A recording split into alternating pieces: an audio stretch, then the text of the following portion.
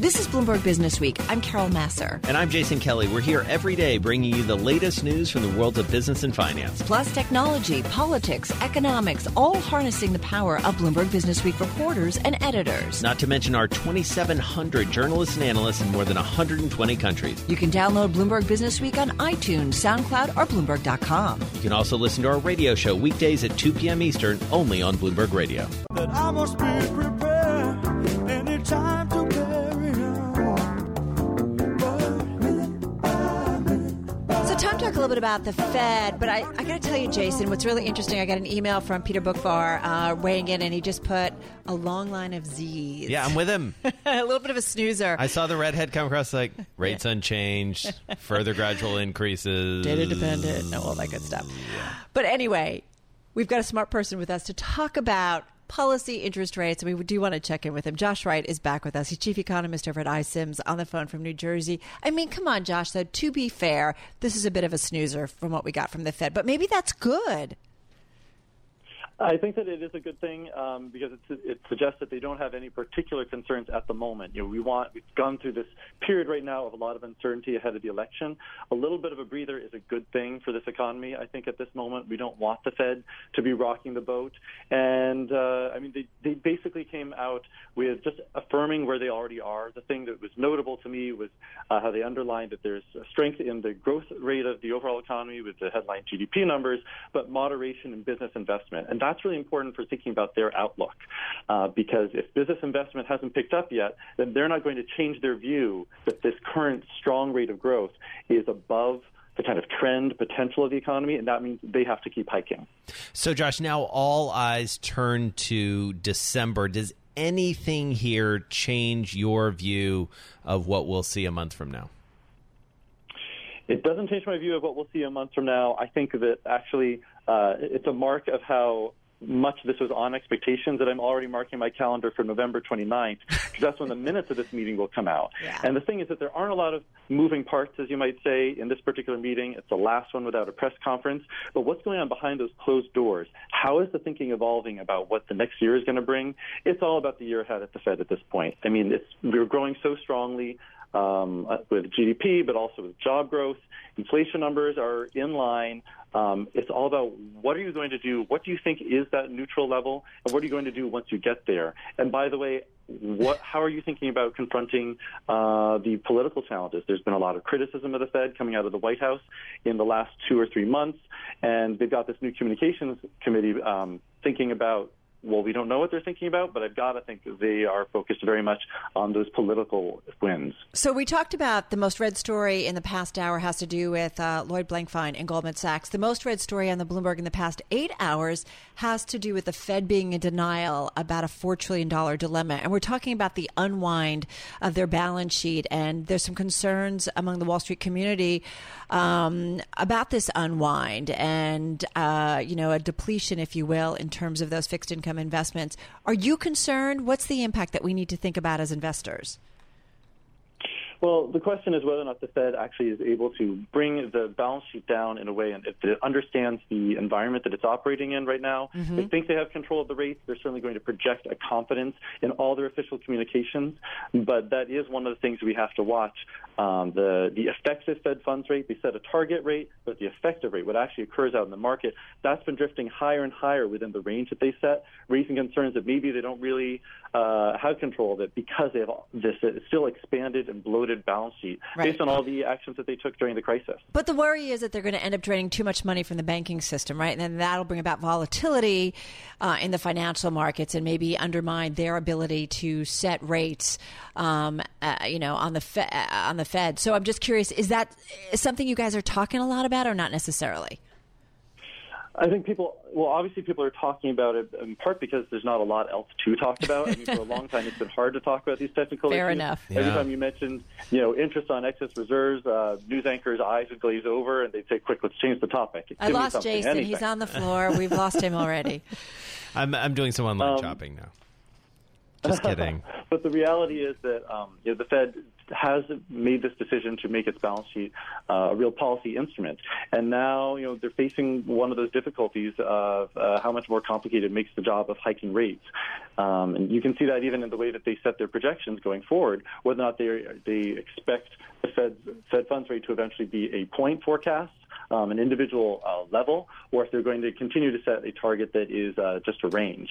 And we know that in the long term, they expect for us to be headed back towards a specific level. But when you look at their forecast for the next couple of years, most of them don't expect that to happen until 2021 at the earliest. So they're aware that this balance sheet issue is going to be with them for a while, and they're going to communicate very carefully. I'm sure they've got a lot of backup plans to ensure that things don't get out of hand, because they know that it will be so closely watched.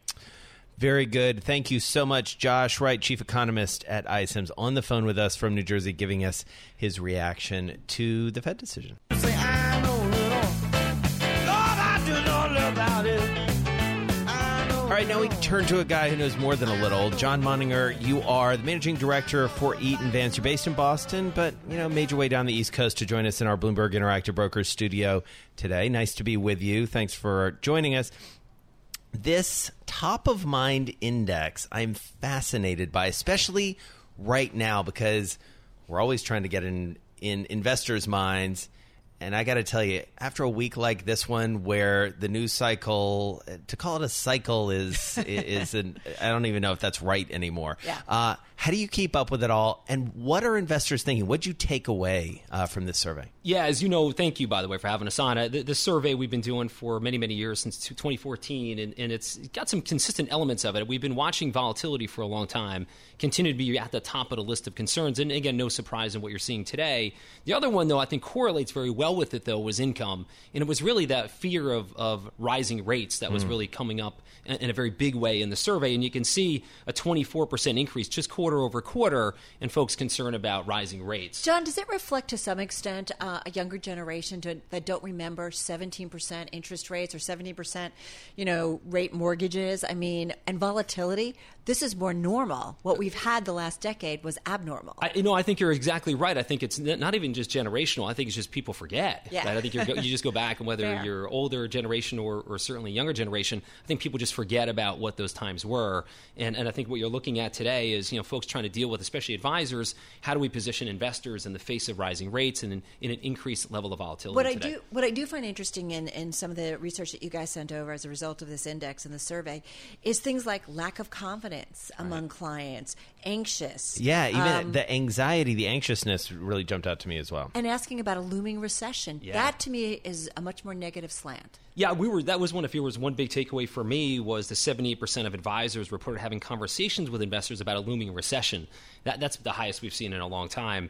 The other ones would maybe make a little bit more sense, certainly around rising rates, Fed decision making, geopolitical risks, or things that we've been watching for a long time now, right? Been pretty consistent. The recession one, though, was as I think people have been worried about an inverted yield curve. I think historically people would always go back and say, in those moments, historically anyway, we've seen a recession loom not long afterwards.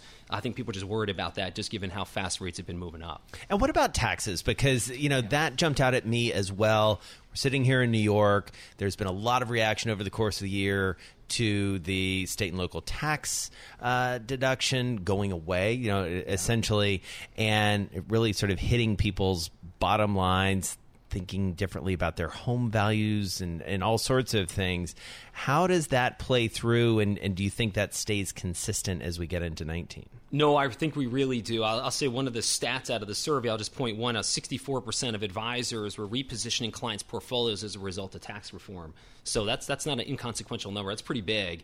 Two ways I think they're doing it. One is the traditional way, muni bonds, and we're seeing a lot of a continued activity in having bonds managed in an active way or using laddered strategies or otherwise. And we've seen a greater usage of that, not only in the survey, but certainly even in our own business. I'd say the other one, though, is really trying to get Before you get to that, remind us what a laddered strategy is. Yeah, so laddered strategy would be take a maturity range, let's just use 1 to 5 years, and I build a equally weighted, if you will, portfolio of bonds that mature in 1, 2, 3, 4, 5 years out over time. So that's what a ladder would do. And in a rising rate environment, they tend to do better because you're picking up yield as you're ratcheting up, as maturities are moving forward. I'm always curious when anybody ever does a survey. It's like, what is it indicate? Is it an indicator of anything? Like, do you guys go back now and look at last year's survey and say, okay, we tend to get these right? You've done these, as you said, for 4 or 5 years, 6 years maybe at this point. And I just wonder if it is a good indicator of what?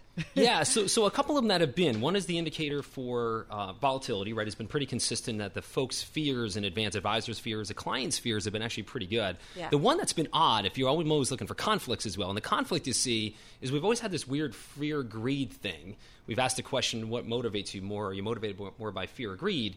And what was interesting is the last time we saw it as bullish as it was indicating right now, meaning it was motivated by greed, was the beginning of 2015, which was not a great window, if you may remember. Yeah. So there has been a couple moments when confidence gets too high. Obviously, the markets have not done very well afterwards, and we've seen volatility spike. And so I'm always looking for, and we're looking for, those conflicts in the survey, and can we educate to the conflict? I kind of love it when people are anxious and a little nervous, because to me, it just says... It's a much better position. I do. I just think when people are all in, it makes me a little bit nervous. John, thank you. Thank you. Great to check in with you. John Moninger, he's Managing Director at Eaton Vance, $459.8 billion in assets under management, based in Boston, but lucky for us, in our Bloomberg Interactive Broker studio today. Really interesting to dig a level deeper there. Appreciate you being with us. I just think it's fancy meeting you right here. So as we've been talking, this is the most read story on the Bloomberg in the past hour. Actually, I think it's moved down a little bit, but it's pretty much consistently been what Wall Street is reading, and it has to do with Goldman Sachs Chairman Lloyd Blankfein. Michael Moore, back with us, finance team leader at Bloomberg News in our Bloomberg Interactive Broker studio. This is a story that ranking very high among our most read here on the Bloomberg terminal. Tell us a little bit about what's going on here. Right. So, last week there was a ton of information that came out from the Justice Department when you had charges come out against some Goldman Sachs bankers, some financiers over this 1MDB scandal.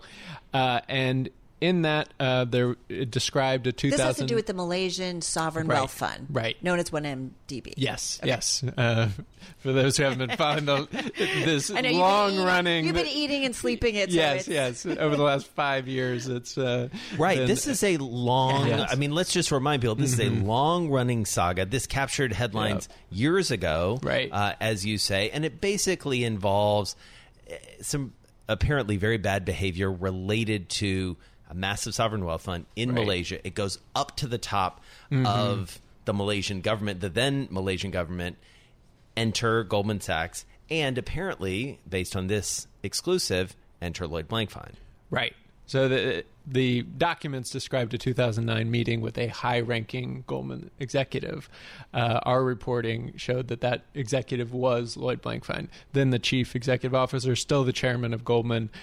So at the very top levels of Goldman, they were trying to develop a relationship with the new prime minister, with this new sovereign wealth fund that ultimately they went on to raise $6.5 billion for. And they will tell you that every indication they had was that money was going to be used for development projects, for infrastructure, for things for the economy. But a lot of it ended up where it should not have, diverted to other purposes. Well, and not abnormal, right, for the senior or the head of a well-known investment bank and bank, really, to be in that position and be involved in the early stages of it, correct?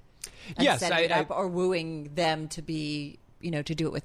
I think that's what Lloyd Blankfein would say is the Prime Minister of Malaysia comes to the U.S. to meet with business leaders. Of course, I'm going to meet with him, and I don't know who all is in his entourage, but one of the people that helped arrange this meeting was Joe Low, who's the Malaysian financier at kind of the center of this whole scandal. And Tim Leissner, the Goldman side of things, was also at that meeting. Right. And what I find fascinating about this, too, is, and you've been doing this for a long time, Michael, and you cover Goldman Sachs as a reporter and have, overseen our finance coverage in both London and here in New York. We hear all the time about how important relationships are, how these are cultivated over long periods of time, and how bankers are highly compensated for their ability to cultivate new business. Right. And so it's interesting, and I think that's one of the reasons this captures so much attention is that it can go, awry when you have some bad actors entering the picture. So what are the implications of this? Well, I think it it's easily explainable, but it also shows that Goldman at the very highest levels was involved in a developing relationship with one named DB. This wasn't just some rogue employees out in Asia going off and doing this huge bond deal. This bond deal was approved and was signed off on, but the question is, what was the bond deal for? And Goldman would say that every indication we got was that it was for legitimate purposes. It was on the up and and if up. somebody else after the fact took some of those proceeds, that's not on us. We were there to raise money for this fund. But the banker who took a lot of the proceeds and did some interesting stuff, buying jewelry for folks and artwork for Leonardo DiCaprio and other things, this is Mr. Lowe, correct? Yes. Yeah. And he was in the meeting with Goldman, with Lloyd Blankfein. Yes. The indication from the documents and from our reporting is that he helped arrange it and he was in the meeting.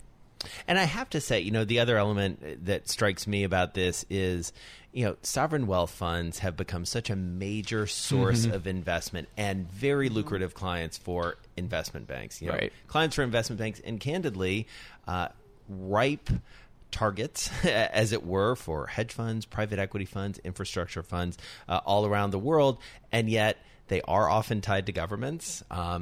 We've seen this play out more recently as we've looked at Saudi Arabia and what's happening there, and all the implications of the money that's been gathered by the Saudis, which presumably, has a destination or a desired destination in a lot of big funds. I think one of the questions, though, is this guy Lowe, who turned out to be the one who was really kind of tapping into the fund, right, and misusing the funds. I mean, he helped Goldman win the Malaysian business, right? And I do wonder about transparency and homework that Goldman did or didn't do in kind of checking out who this guy was, right? Because he was a middleman. Right. And so, Goldman... if I was Lloyd Blankfein, right. I'm just speculating, I would want to know, if I'm going into a really important meeting, I really know kind of who everybody is. And I'm not saying he didn't. Right. But I'm just saying, right? Yeah, and there's no indication that he knew Lowe was going to be in that meeting or he even knew who Lowe was. As he's approaching it, this is a meeting with the prime minister. And, the prime minister brings an entourage with him, And he was and it was part of the prime minister's entourage. Prime minister's entourage. But to your point, Leisner and other bankings, according to the documents, did try to bring Lowe in as a Goldman client, and compliance blocked that. They said, there are questions about this guy. And so one of the things that came out in last week's documents was that Leisner and perhaps others at Goldman went around compliance to interact with Lowe. Well, and as you pointed out, Lloyd Blankfein has just recently relinquished the CEO title to David Solomon. We've been talking a lot about that recently. You were here with us on the show yesterday, Mike, to talk about the partners. One thing I did want to mention, because I learned this today, we were talking about two married people being named partners. Apparently, this is at least the second time it has happened at Goldman. Oh, really? I learned it back in 1996. It also happened that two married people were named partners at Goldman. So update one there from me, at least. Still cool. And we found out that the husband of that husband-wife couple is the son of a former CEO of UBS. There you go. It all comes together. 6 degrees of separation. Wall Street is ultimately a very, very, very small place. Mike Moore, we count on you for so many good insights here, London, everywhere. Great to have you back with Carol and myself.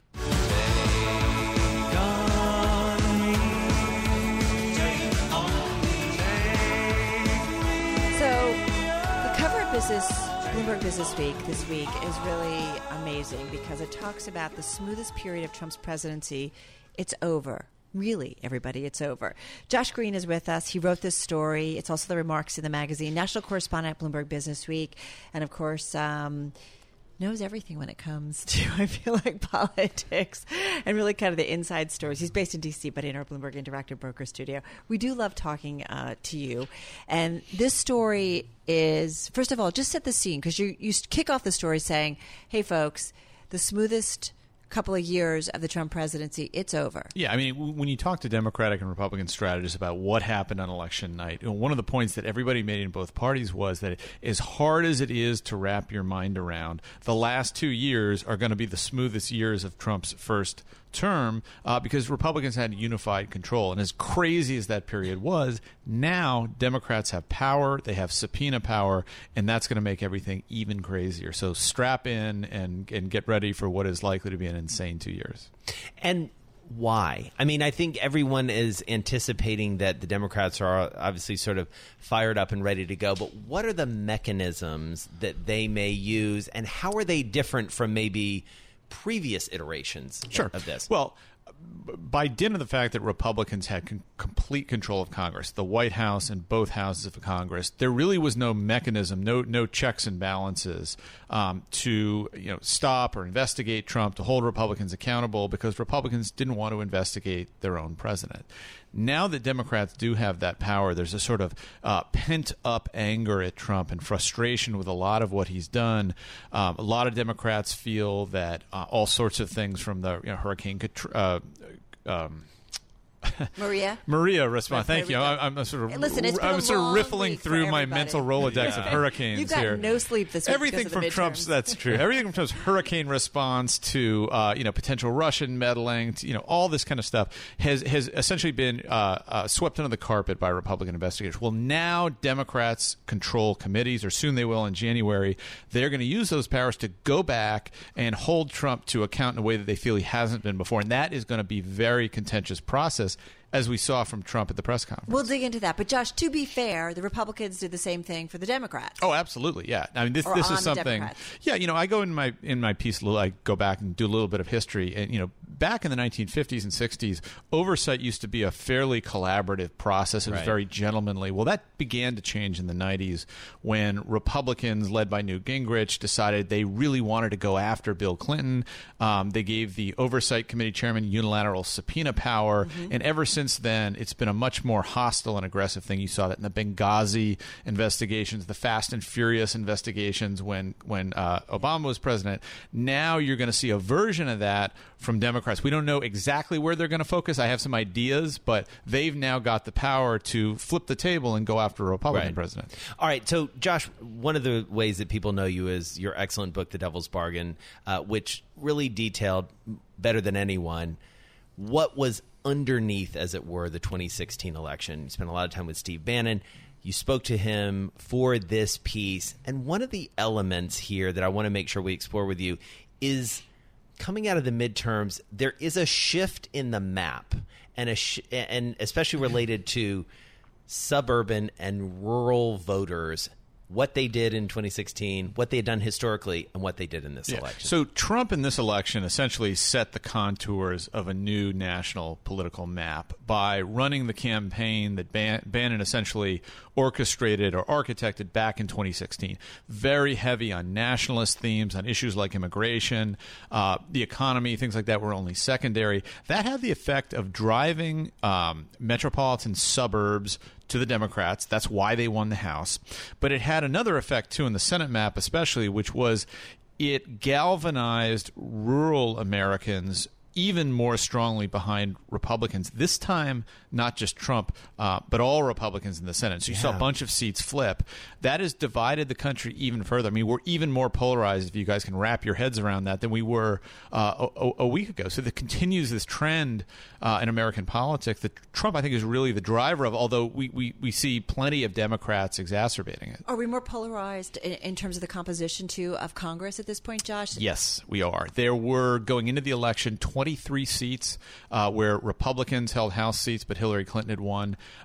Chips are still settling, but there's going to be something like 5 or 6 left. And, of course, we saw on the Senate side there were 10 red state Democratic incumbents. A whole bunch of them lost. A lot of things still up in the air, but pivotal seats like South Dakota and Missouri have now gone Republican, the way you'd expect from the Trump results. But the conservatives are more conservative that are left, and the new group coming in are more liberal and younger. Just quickly, more 20 liberal, seconds. younger, more progressive. Republicans are older, whiter, Trumpier, and much less moderate than they were before the election. Strap yourself in, as he said. Get ready, everybody. It's all coming. These next 2 years are going to make the last two look like a cakewalk. Josh Green, national correspondent for Bloomberg Businessweek, author of The Devil's Bargain. You got the cover story this week.